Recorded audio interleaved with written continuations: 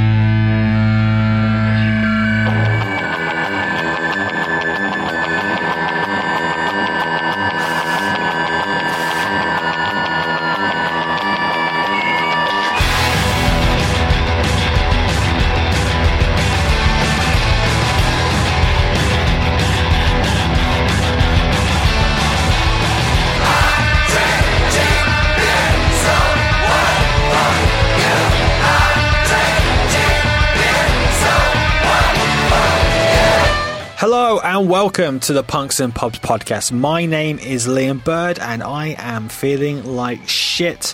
My body has decided to shut down on me. Thankfully, I don't think it's COVID, so that's something positive. So I'm not going to have my typical ramble that I usually do beginning these episodes. So let's crack on with today's episode.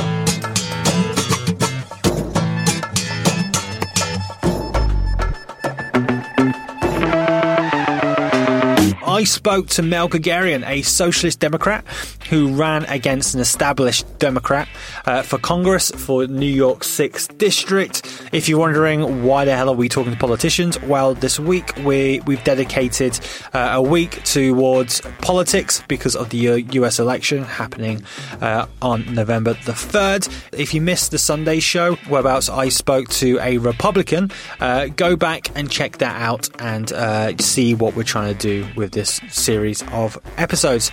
So as well as Mel having great political knowledge, Mel is also a punk through and through, playing in a hardcore band called Scarborough. Go check him out, I really enjoyed him.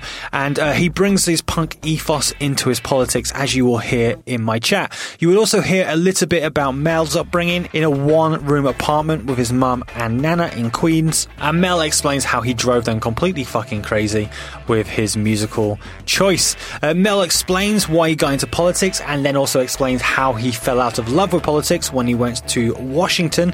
But then a woman called Alexandria Ocasio-Cortez, or a lot of people know her as AOC, inspired him to take the jump back into politics and take on his established Democrat in his area. Before we go to the interview, I want to very quickly let you know that Punks and Pubs t-shirts are now selling for just £10 if you use the promo code I will vote, all one word. I'm not sure if you have to use capitals, but it's all one word, I will vote. You can pick up your sexy shirts by heading to Punks and Pubs Etsy site.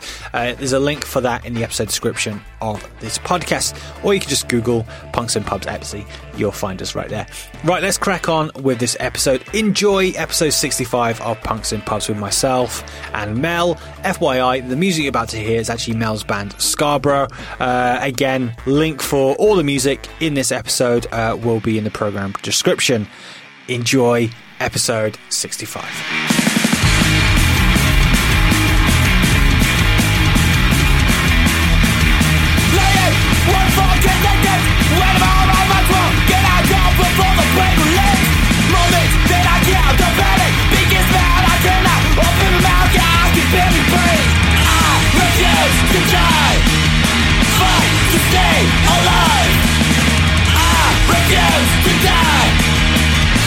To stay alive.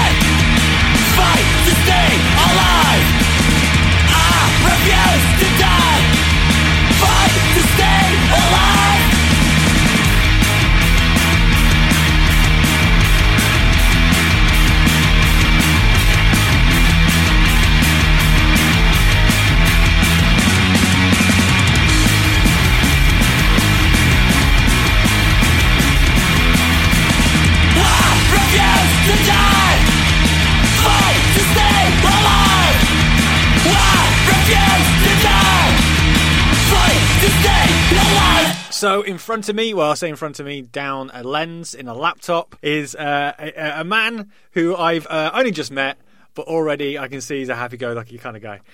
Mel, how are you, my friend? Doing well, Liam. Thanks for having me. My pleasure. Thank you for talking to me.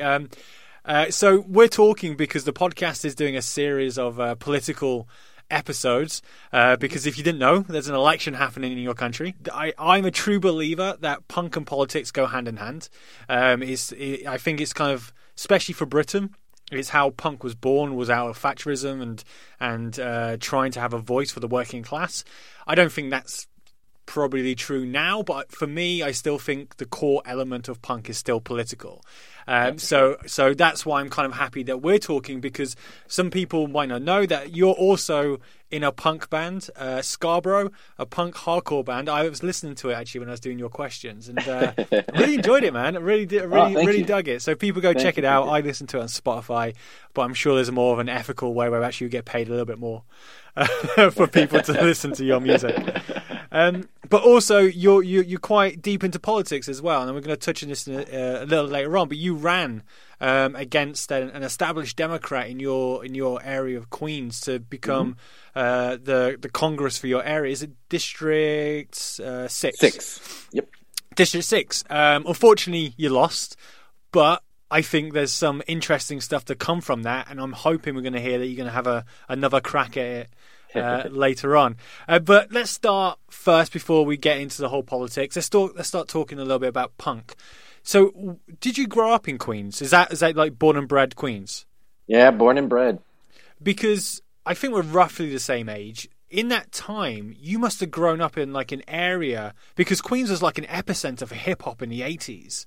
Like, was that kind of like the sound of the street? Was it like, in my head, I'm thinking of kind of coming to America, hip hop playing from barbershops.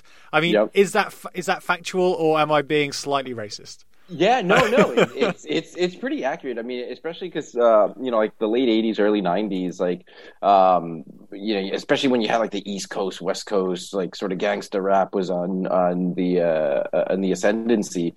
It was very much the culture of the city and the town. So like being a punk rocker in those days, you really were like sort of the odd man out. So was it you were already into punk at that time? You weren't kind of flirting with hip hop, because obviously. Oh, I definitely flirted. Flirted with it. Like you couldn't escape it, But there once, like sort of, I got to listen to punk rock. It was just the end of it for me, because like, I mean, I think when you're a young person, like, everybody has that sort of that rebellious streak, and like, that definitely exists in hip hop, especially the hip hop of that era.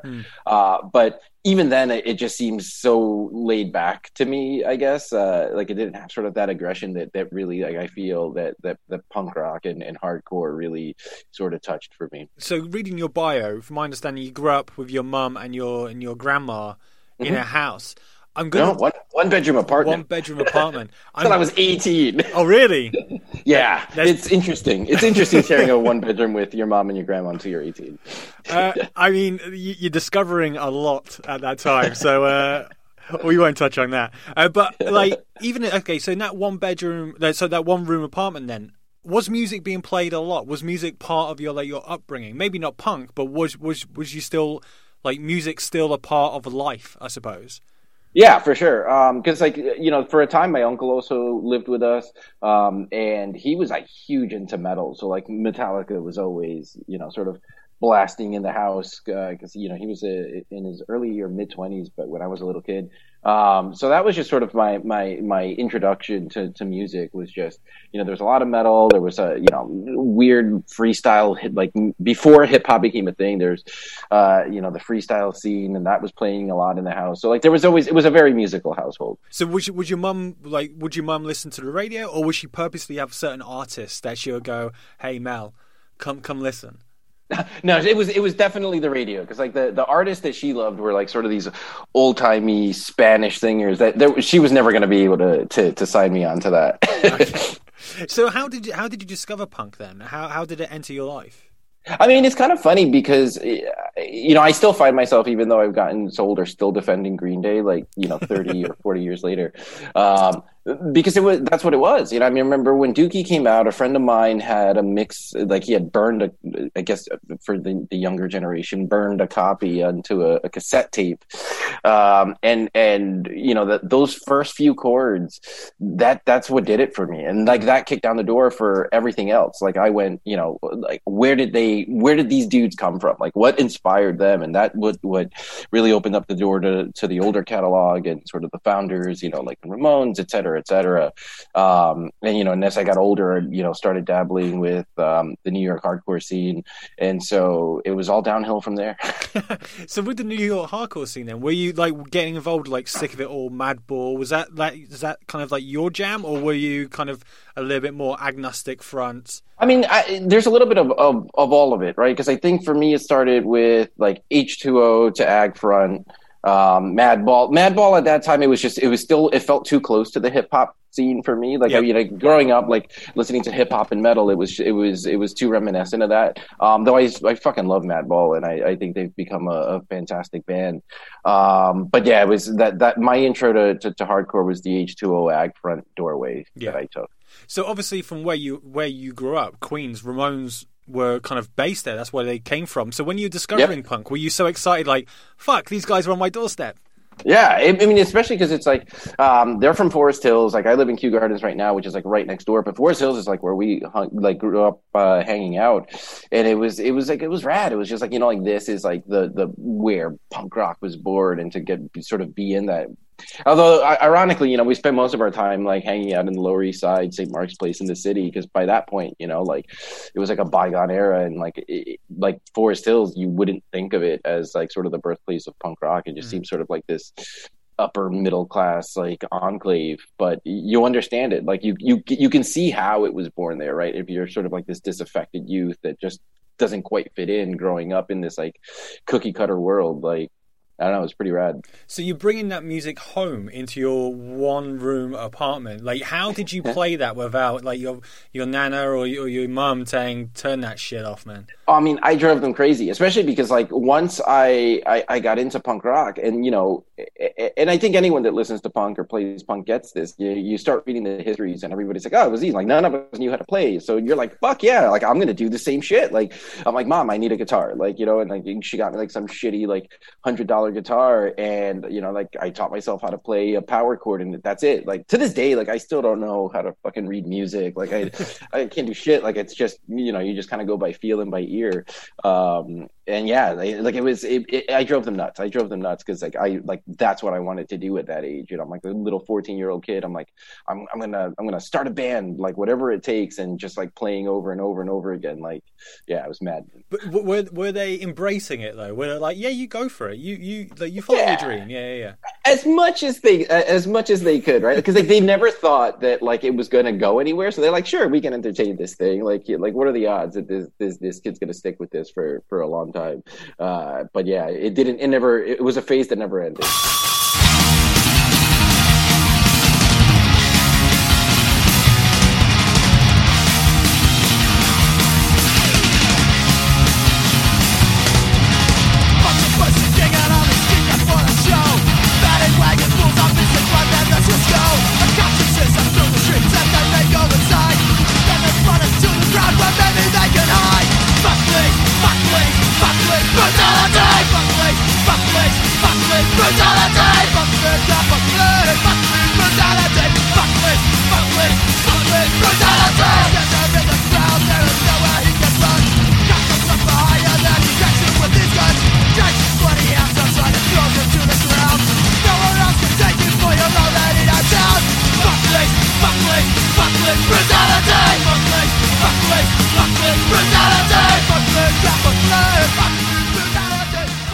So did you become politically minded and then discover punk, or was it punk and then that made you start becoming a bit more politically minded? I mean, it's a little bit of both. I mean, I think that I was always kind of a dork growing up, and I always had sort of an interest in politics and history. But it was a very sort of like, you know, the whitewashed version that you get as a young person in school and whatever. I mean, I think that what really kicked down the door for me is we had a Warped Tour here in New York, and this was before Anti-Flag really kind of was like a huge thing in the rest of the country. And you know, a buddy of mine and I were just like, you know, changing stages. And in the background, you just hear like, fuck police, fuck police, fuck police brutality. And we're like, what the fuck is this? Like, this sounds rad, you know, and you go and like that set just like blew my mind. And like, I had heard political punk before, but it didn't really like speak to what was going on, you know, in my life, you know, or the world that I was growing up in. Right. Like, I mean, like, I think a band like the Dead Kennedys, which is like ridiculously influential. And I think you could say they're pretty political, but you know, that era, like it was like, you know, this bygone sort of thing. And, you know, it really opened up the doors to me to sort of, like, I guess you would call it leftist politics now, right? Because, I mean, that my introduction to Chomsky was through, you know, like, you know, free reads that were at Anti-Flag shows and, like, political stuff. So, like, that's sort of where those two worlds came together for me. So from that then, were you purposely then seeking out political kind of shows where actually might have a political talker and then they'll have like a punk act on afterwards, or do you go to a show and there's someone handing out flyers? There's a Freudian slip when we're talking about politics. Hanging out flyers to like political rallies, or maybe like like were you finding that, and then was that kind of like a wormhole of I want to know more, like I just want to keep educating? Yeah, because it's like, you know, you wanted to become more conscious. And so like you for me, there was definitely a period where like political punk, I think, was like my bread and butter for a while, where especially as like you're sort of maturing politically, because it's like the only place at that time that you could really, you know, sort of, there wasn't the internet, not in the way that it exists today, right? Like, so it was through the art form that you really were exposed to these ideas and sort of thought about the military-industrial complex and sort of understood, you know, the role that capitalism played in your day-to-day life in a way that was way more nefarious than you would have thought otherwise. So it was definitely an interesting time, and trying to find in like, you know, local bands that were doing that at the same time, right? And like, you know, I went to college in Washington, D.C., and I lived there for a little bit before I came back to New York. And, you know, being there during the Bush years and like seeing, you know, all of the local acts that were way more politically minded, I think, in the underground than I had seen in a long time was really rad. And so it was a great intersection. It gave it purpose, because like, you know, punk rock has always been about rebellion and sort of challenging authority. So I think it's sort of this natural marriage, but it goes beyond, you know, just the rebellion, right? There was a path to action. There was always a call to action.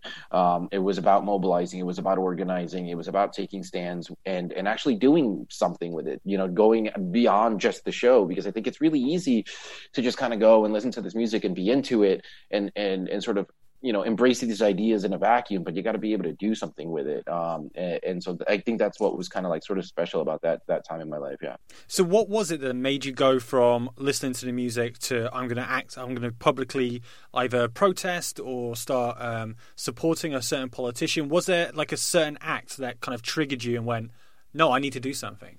I mean, I think that, you know, I grew up, I was like 18 or 19 when like 9/11 happened, and then the like, you always knew, I mean, people forget that before Bush became president here in the U.S., like there was always this feeling that he was going to go to war with Iraq, and like that was just sort of a predetermined thing. Like, if this man becomes president, we're going to war with Iraq. And then, like, you know, 9/11 happens, and for some people that was like a justified sort of thing, and for me it was just like, this is going to be sort of an excuse that's going to kick down the door of us being stuck in like some fucking war for years to come, you know, and wars that we're still in today. And so I think that, like, you know, sort of coming to political maturity at that time, where it was like, shit, like, you know, here when you look at the punk movement, when you look at the shows that you're at, like, you have thousands of people that are going here. Like, this is a movement. This is something that we can translate. This is something that we should be able to move into action. And so I think that really sort of, I found myself at, like, a lot of the anti-war protests at the time, and you would see kids that were at shows with you that weekend before. So I don't think it was just me. I think that was just like really that period where there was like a subsection of us that recognized that like something had changed, that this was like some turning point, and that if we weren't active in trying to call out some of the things that I think people let slide, right? Like, I mean, like, I think now you see it here in the U.S. with like sort of this embrace of Bush now because he's not Trump, but like, it kind of erases like the war crimes that happened during that administration, that there was this lack of accountability. And so, and I think we're trying to sound that alarm early, and I don't know that it necessarily worked, but I think that it was important. I think that you had the Occupy movement that comes not far long after that, and so I see that sort of all stemming from that sort of turning point in history where like a lot of people in this country just like woke up to the fact that like, we weren't this perfect thing and this perfect democracy that everybody keeps trying to sell to everybody. And that, the punk scene seemed to have figured out a lot earlier than the rest of society here in the US. So did you go to University in Washington because you decided at that point, I want to work in politics because I want to change it? Yeah, like there was sort of this naivete in me that was like, if you can just be a wolf in sheep's clothing, you can do change. Like you're gonna have to sort of bend and weave and kind of be a little less radical, but like there's a way there. And so in 2009, I ended up running for local city council here in New York, because back then, everybody's telling you, if you wanted to get in politics, you have to get in line, you have to work your way up. But for me, my passion had always been at the federal level, and sort of recognizing that the power and authority that our government has to be able to address some of these deeper rooted societal issues is only going to be able to come from the top down and the bottom up. But again, my personal passion was federal, and so I was trying to work my way there, and I found myself having to sort of tame myself a bit, and that race didn't work out either. And that I was like, fuck it, Obama was coming. It was doing his thing. It was like, it's going to be a slow crawl to get to any form of justice, but it's better than nothing. And like, fuck, I sort of left politics and started working in the nonprofit sector and working on issues directly. I was working in the criminal justice reform sector for a bit, and thinking that, I could just apply my talents there outside of politics, because politics, it sucks and it's awful. Well, sorry, go on. No, finish your thought. Oh, but like 2016 really changes that, because it was just like when Trump came to office, it was that full realization. It's like, Trump is not an anomaly. He's a natural result of like sort of this broken political and economic system that we've had.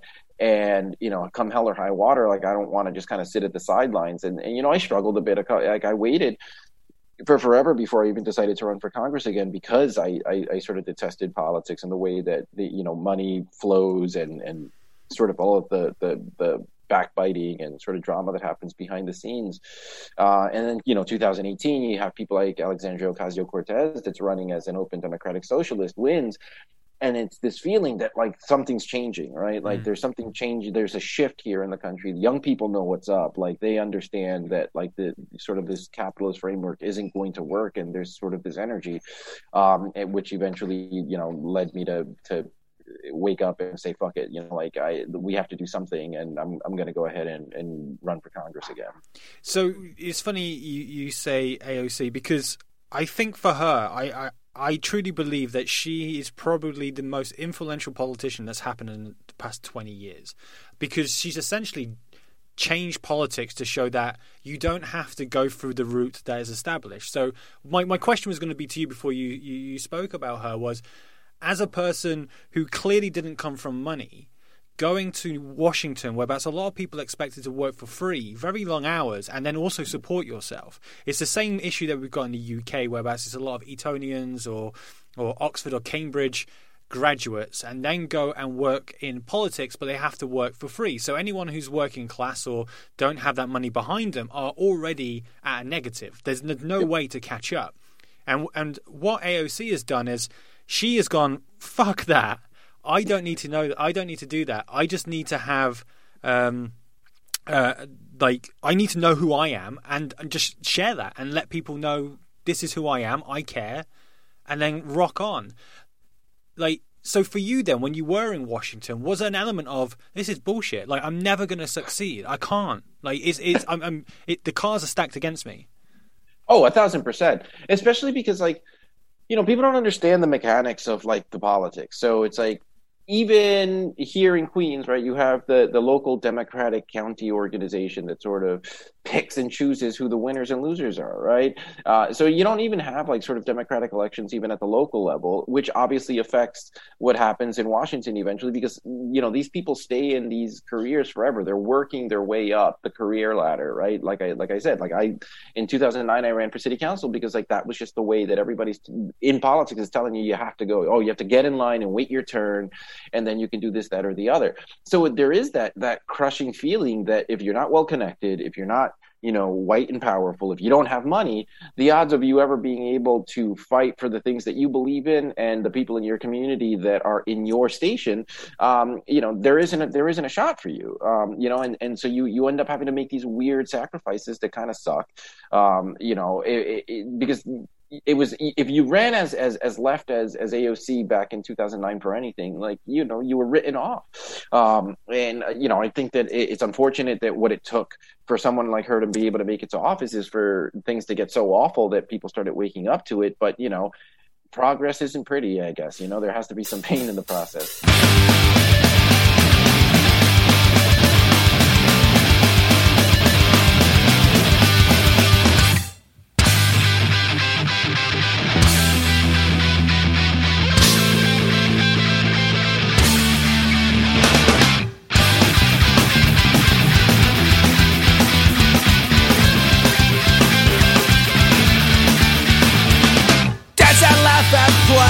Like another message we convey, it seems we're only here to entertain.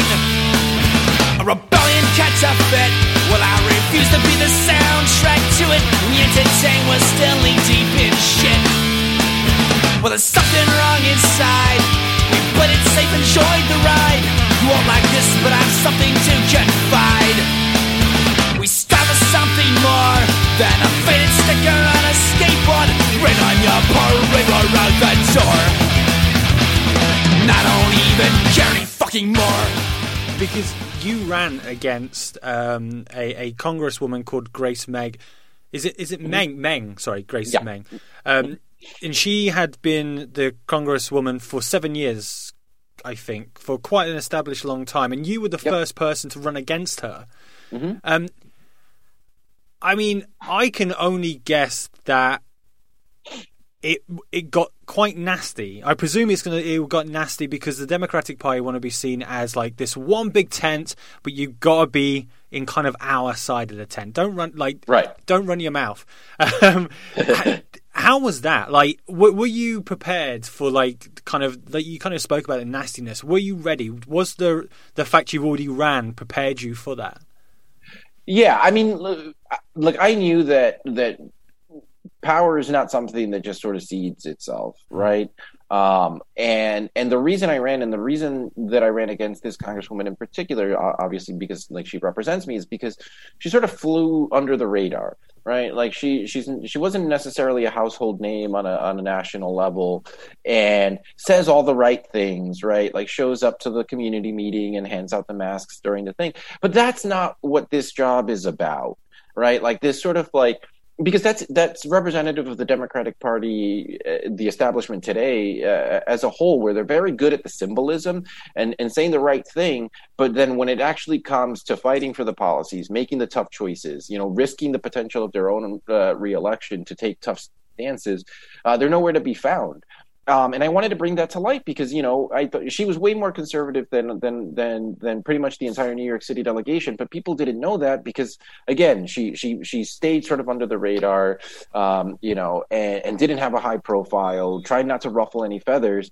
And given that we're living in the most dangerous moment in American history, that was completely unacceptable to me, right? I don't think that you can be a Democrat and take money from the military industrial complex and weapon manufacturers, and say that you're going to be independent, that you're taking money from the healthcare industry, and that you actually believe in making sure that everybody has access to healthcare, which is ridiculous, right? Like they're playing games with it, and I could see through that because I came through politics. So when I get, when I see a tweet or a Facebook status or whatever that says I'm going to fight to make sure that we have access to affordable health care, I know that you're essentially selling bullshit. That you're saying I'm fighting to maintain the status quo in which we still have privatized health care in America, that the poor, the indigent, people of color, those at the margins, working class folk will always have to sort of fight for the scraps to get the most basic level of health care possible. And to me that was unacceptable. To say at the State of the Union address in 2018 or even 2019 that you stand ready to work with this president,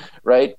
This isn't just like some guy that we have a shared common goal but different ideological approaches. This man is a fascist. He's an authoritarian. You got to call it for what it is, because when you don't, you're discounting the real suffering that people that suffer under this administration, the children at the border, the families that have been separated there, the forced hysterectomies on migrants in our country in 2020 that happened on taxpayer dollars. You discount all of that and you legitimize it. And to me, that is incredibly fucking dangerous, because you want to keep your job, right?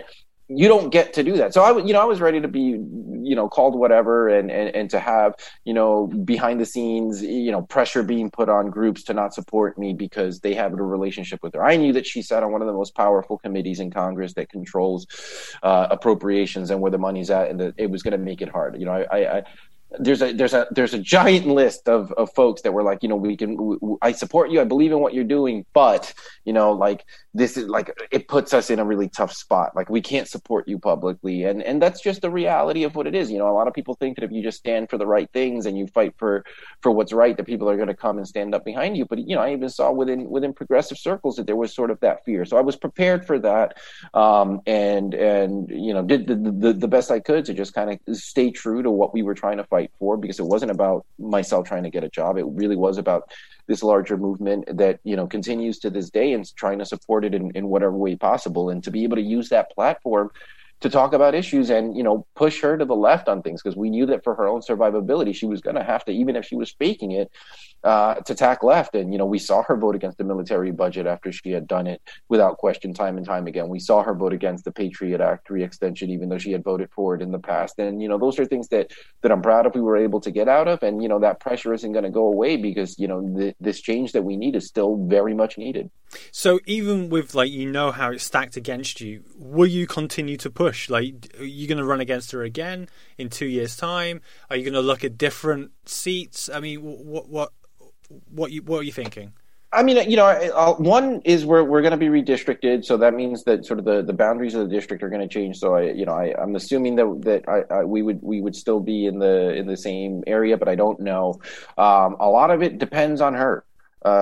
She has a choice to make, to either recognize that this isn't some fad, that people aren't just, using hashtags and all of this stuff because it's like this moment, that there's very real suffering, that she has to demonstrate that she understands it, that she's not just trying to now say the right thing just because it sounds good to progressive groups, or just embrace AOC as tightly as possible so she looks like she's aligned with her. Like, she has to come through, and nothing is going to be a bigger test of that than if Joe Biden wins the presidency, which who the fuck knows, because there's by no means is Joe Biden a progressive. I understand whatever politics they're trying to do now to win this race, and that is what it is. But when the time comes, Congress is still the lawmaking body of this nation, and we're going to have to continue to fight to make sure that Medicare for all becomes a reality, that our criminal justice system is actually fucking just, that we are able to abolish ICE, that we're able to defund the police here in the U.S. and really reform the way that we're investing in our communities.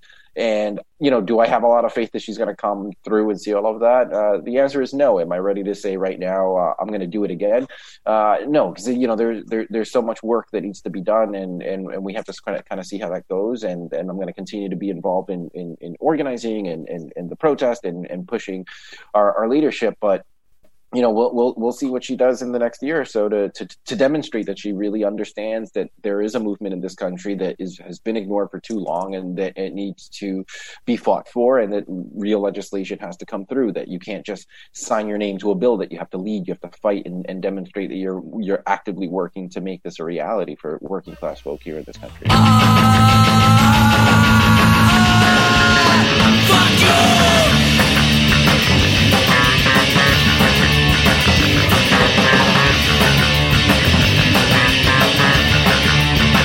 Pick it up! Do you have to put yourself with power like control? Do you feel a need to live your life right up a roll?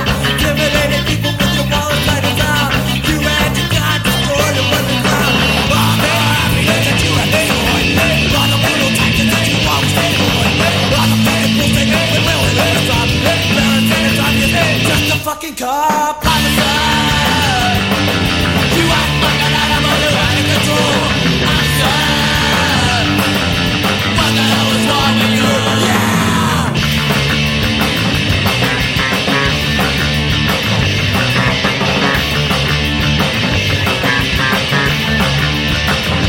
So DIY flyers, self-promoting, dealing with dickheads, kind of world of punk is kind of set you up for politics, really.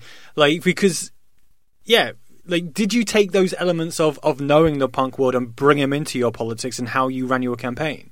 Yeah, 1,000%. I mean, that was kind of our mentality, was like, we're going to approach this as a DIY operation. We're not going to get, the Democratic Party isn't coming to help us. We're going to have to raise every single dollar that we possibly can, in small dollar donations. You have this guerrilla mindset where you have like a small crew, and, you're not spending thousands and thousands of dollars on like a fancy website or design. You're taking all of that mentality and you're applying it now to politics. And it's, surprisingly very similar. A lot of our effort was, and why I think that it was harder for us to be successful at the end was because COVID came through, and our entire strategy was very much about going door to door and talking to voters, and we were doing a great job of that until the pandemic hit, and all of a sudden, we're locked down, and trying to do that over the internet is just not as effective, as it is to be able to have a conversation with someone who would have never voted for you, but you spent 10 minutes talking to them about an issue they cared about and really break it down and have that connection,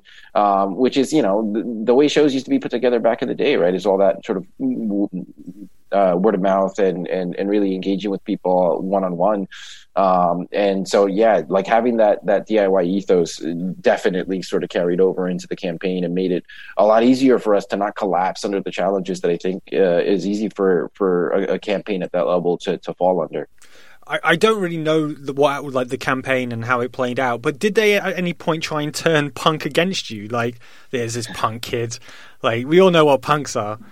Yeah, no, surprisingly not. Which is a damn shame, because I would have loved to to go down that route, because like touring in Scarborough, like we would go to like small working class towns, and sometimes you'd go to Trump country, and that's where the thing, they want to peg you as some crazy socialist leftist, but it's like it's these crazy socialist leftists that's able to break bread with these people, that because you recognize them as working class folk, you've been in their communities, you've had these tough conversations to really understand where the fuck they came from and how they could possibly even vote for someone like Trump, because they're not necessarily political junkies in the same way that someone in some upper middle class suburb can be, and sort of understand all the dynamics of the class struggle and all of this stuff.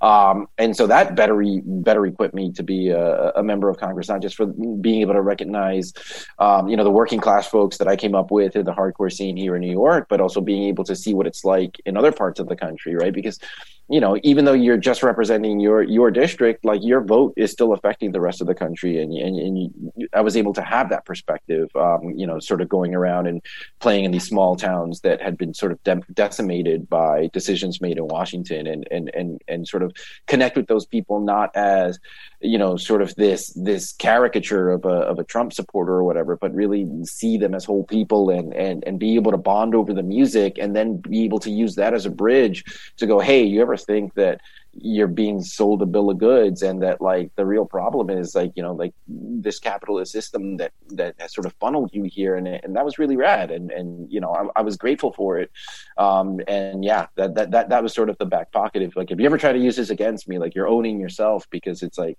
if anything, it's given me more insight into the problems that we're trying to solve.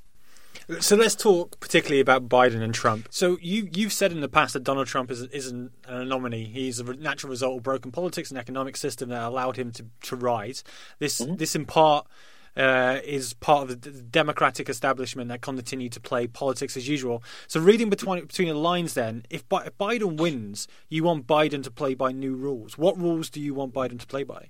Yeah, I mean, the tough thing is, and I think that in the U.S. especially, I don't know what it is about the past few decades where we put so much stock in the presidency, right? Where I've gotten into some tiffs with fellow leftists who are like, you're never going to push him left. And I'm like, yeah, you're probably right. But like, my goal isn't to push him left. It's to push the movement left, right? To push the members of Congress left. Because if Joe Biden gets a bill on his desk that's a Medicare for all bill, right, that's supported by the majority of the Democratic caucus at that point, he's going to sign the fucking bill. So, you know, we'll keep putting pressure on Biden, but like my real focus is on continuing to organize in communities, continuing to get communities to put pressure on their immediate local officials, because they're the ones that are going to be able to put, you know, progressive bills in front of this president's desk. So at the very least, it's like, I see it more of harm reduction, right? Like, we got rid of Trump, like the work isn't over. You know, Biden has a long fucking way to go on a lot of things. Like, you know, he's making little baby steps to try to get some progressives on board. I don't think that true and tried progressives are really bought or sold on those promises, but you know, it's gonna be infinitely better than what we have now, right? Like, I don't trust neoliberalism at all, but it's not fascism. And you know, to make that false equivalency, I think one is ignorant. It doesn't really recognize the struggle of this movement in this country that goes beyond decades. It didn't start in 2016, and it turns people out of engaging. It turns people out of getting it. My biggest fear is that, you know, we have a bunch of squishy Democrats, you know, voters and politicians alike, who you know, see the danger of this presidency. But what I'm afraid of is that Biden comes and they're like, great, I can go back to brunch now. Like, I can tap out, you know, sort of take that energy away, because, you know, we do need to build a stronger left movement here in the country. And you know, I don't know that we're going to do it by force. We're going to have to keep putting forth meaningful policy that's going to change material outcomes for people. Make that argument and show it. I mean, we can't hashtag our way to victory. We're not going to be able to just argue our way to victory. We have to win by bringing forward these solutions that we know work. Let's say then that Biden wins and the Democrats get both houses. How quickly do you think the Democratic Party starts ripping itself apart? Immediately. I mean, like, you know, what I see a lot. I have this sinking feeling Joe Biden wants to be seen as the man who healed the rifts in this fucking country, right? And you see that with like sort of this outreach to Republicans to be part of his administration. And my fear is that November 4th, there's sort of this like forgive and forget moment, right, where we're just going to focus on bringing the country together and rebuilding, and let's not hold anyone accountable from the last administration. And that is going, mark my words, the biggest fucking mistake in American history. Because, you know, Donald Trump is an incompetent fascist. It's a very real possibility that a more competent one comes down the line, right, in 24 or 28. And that's what scares me, that if he doesn't, and the Democrats don't sort of hold true and go and hold people accountable, hold the administrator or the agencies accountable that conducted human rights abuses on our watch, it just seems like, oh, it was just a moral play, and like, you know, the good guys won for now. But you know, it's a structural problem. You know, Trump has gutted the American bureaucracy and instilled sort of these loyalists. Trumpism doesn't go away, and if you don't take it seriously, if you don't punish those that fucked our system, I mean, you know, granted the system was already fucked to begin with, but really took advantage of those cracks in it to turn it into this machinery of cruelty, that it's going to set you up for a bigger fall in the future. And I think the Democrats are very good at owning themselves because of politics. I mean, you know, when this Supreme Court nominee came up, they said they were ready to burn the fucking thing down. And today she's going to be, voted in as our next Supreme Court justice. And that's a terrible fucking thing for the LGBTQI community here in this country, for immigrants, for women in particular. And that's a very fucking scary thing because, you know, they had this big game, and it's not like they don't have procedural tools, as outlandish and as crazy as they may have been, to hold this up. But, you know, Democrats are very obsessed in this country with being seen a certain way, with the optics of everything, and with the next election, and with this strategy, like this high-minded thing, instead of going, oh, wait, you know, there are people in this country that are suffering. They have poor material conditions. They don't have access to healthcare. They don't have any of these things. And, you know, here is this party that wants to pretend that they have ideals and everything, but, you know, they're just brute force. Like the Republican Party in this country it doesn't give a shit about any of that. They only care about winning, and they're willing to do whatever it takes, break whatever rule it takes to do it. And the Democrats don't, and they should, because, you know, we're fighting for the right things.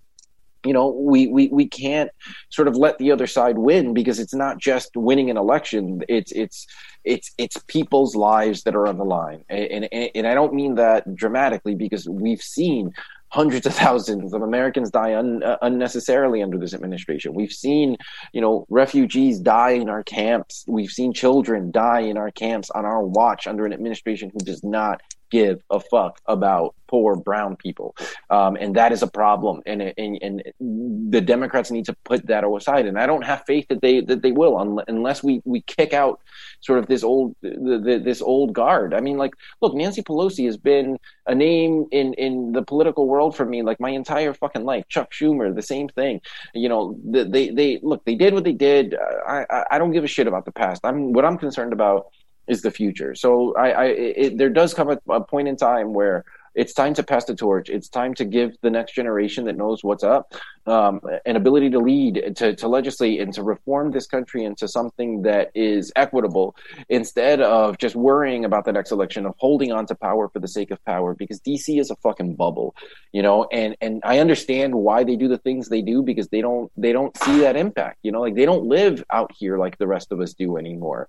And all they're concerned are with their sort of interpersonal dramas, and, like, you know, their status, and like what they're trying to accomplish as a party versus what they should be trying to accomplish for the people.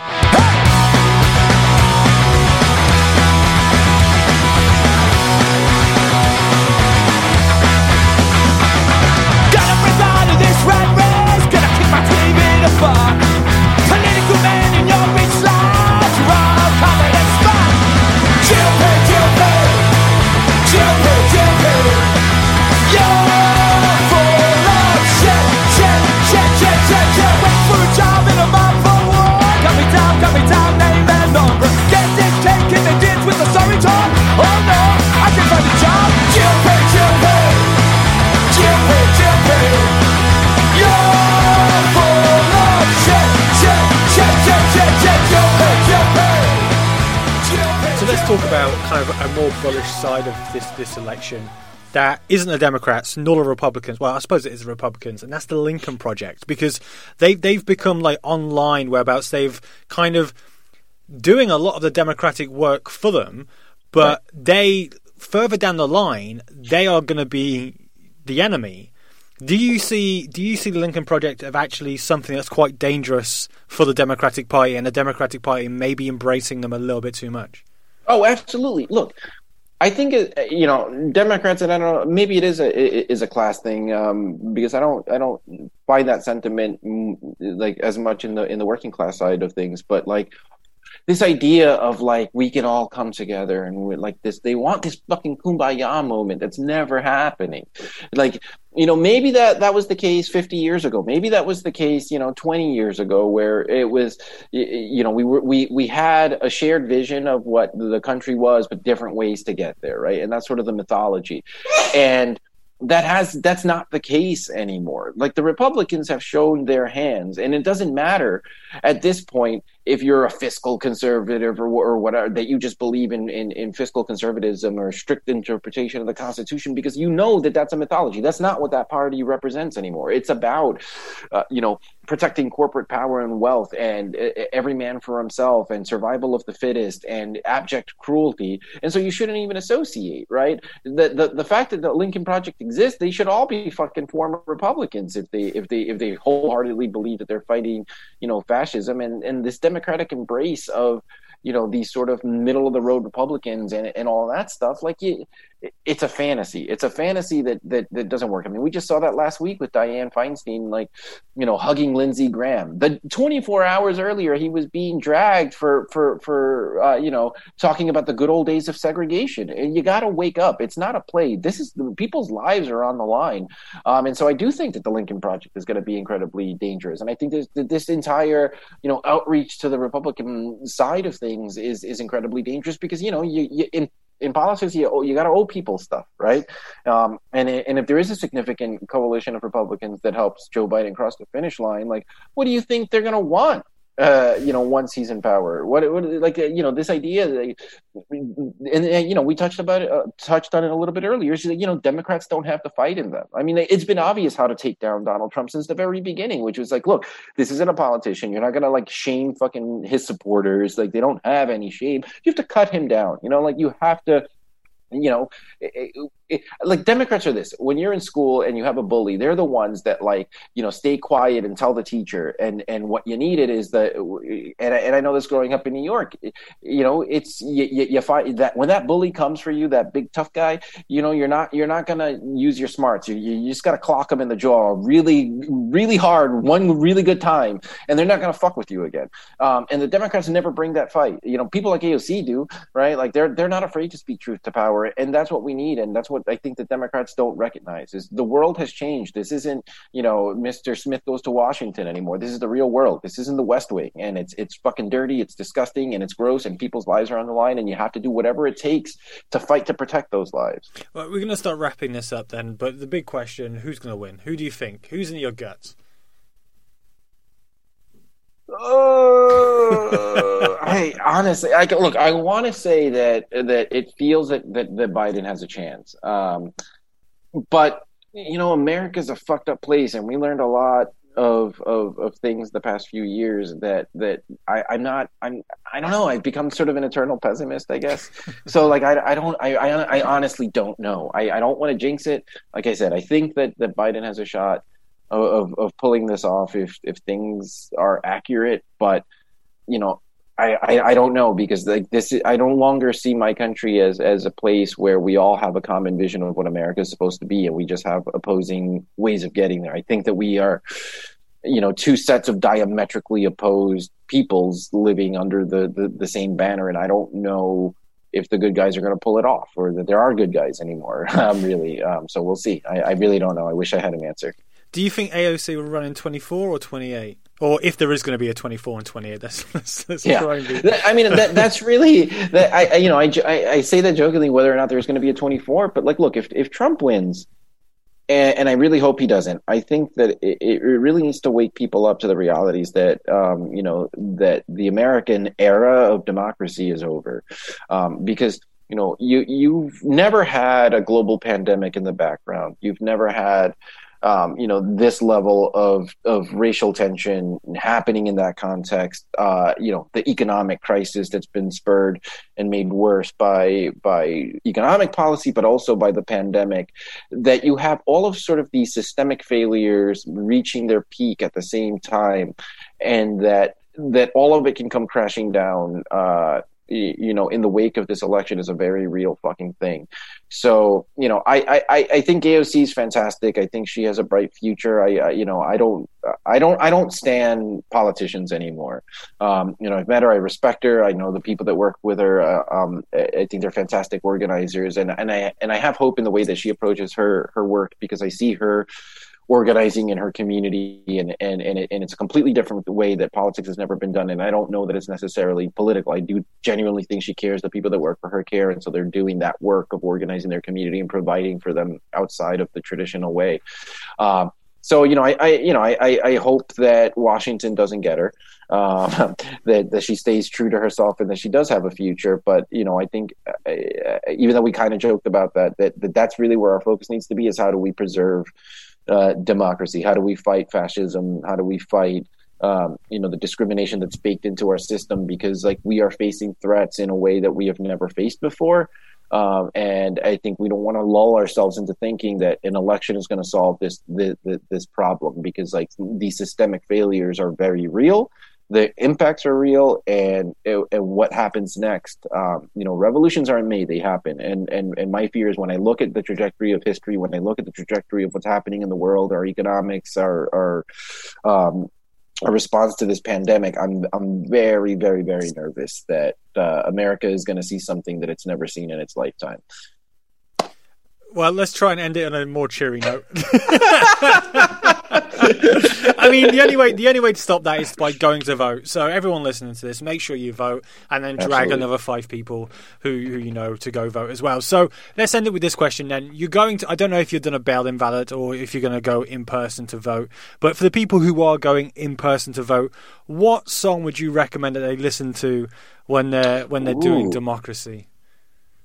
Wake the Sleeping Dragon by Sick of It All. That'll get you fucking amped up to do the right thing. There you go. Go listen to that and go vote.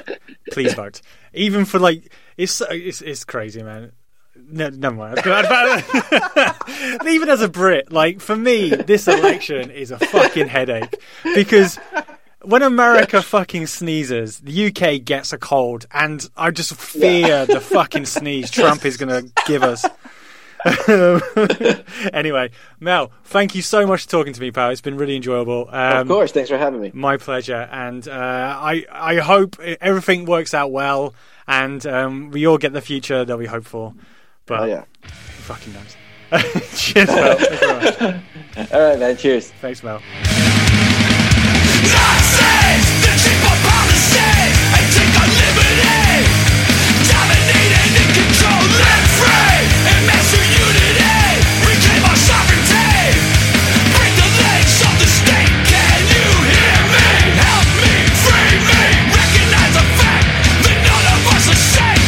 Can you hear me? Help me, free me, decimate the masses, the means of this corrupt state. Thank you so much for Mel for speaking to me, and make sure you go give him a follow across social media. I believe his handle is mel.gagarin, Gagarin. Also, thank you to International Overdose for sponsoring this week's episode. Make sure you go and show them some love by also following them on social media, and also click the link in the episode description of this podcast to see how you can support them by picking up maybe some merch. If you live in America, it's time to start sorting your shit out. I mean, this is the reason why we're doing this podcast. Go to Vote Save America's voting plan website. Again, a link in the episode description. It will give you all the information you need on to help you plan and vote in your area. Unless you've already gone and voted, then good for you. But now is not the time to rest on your laurels. Go find 5 of your mates and get them ready to vote as well.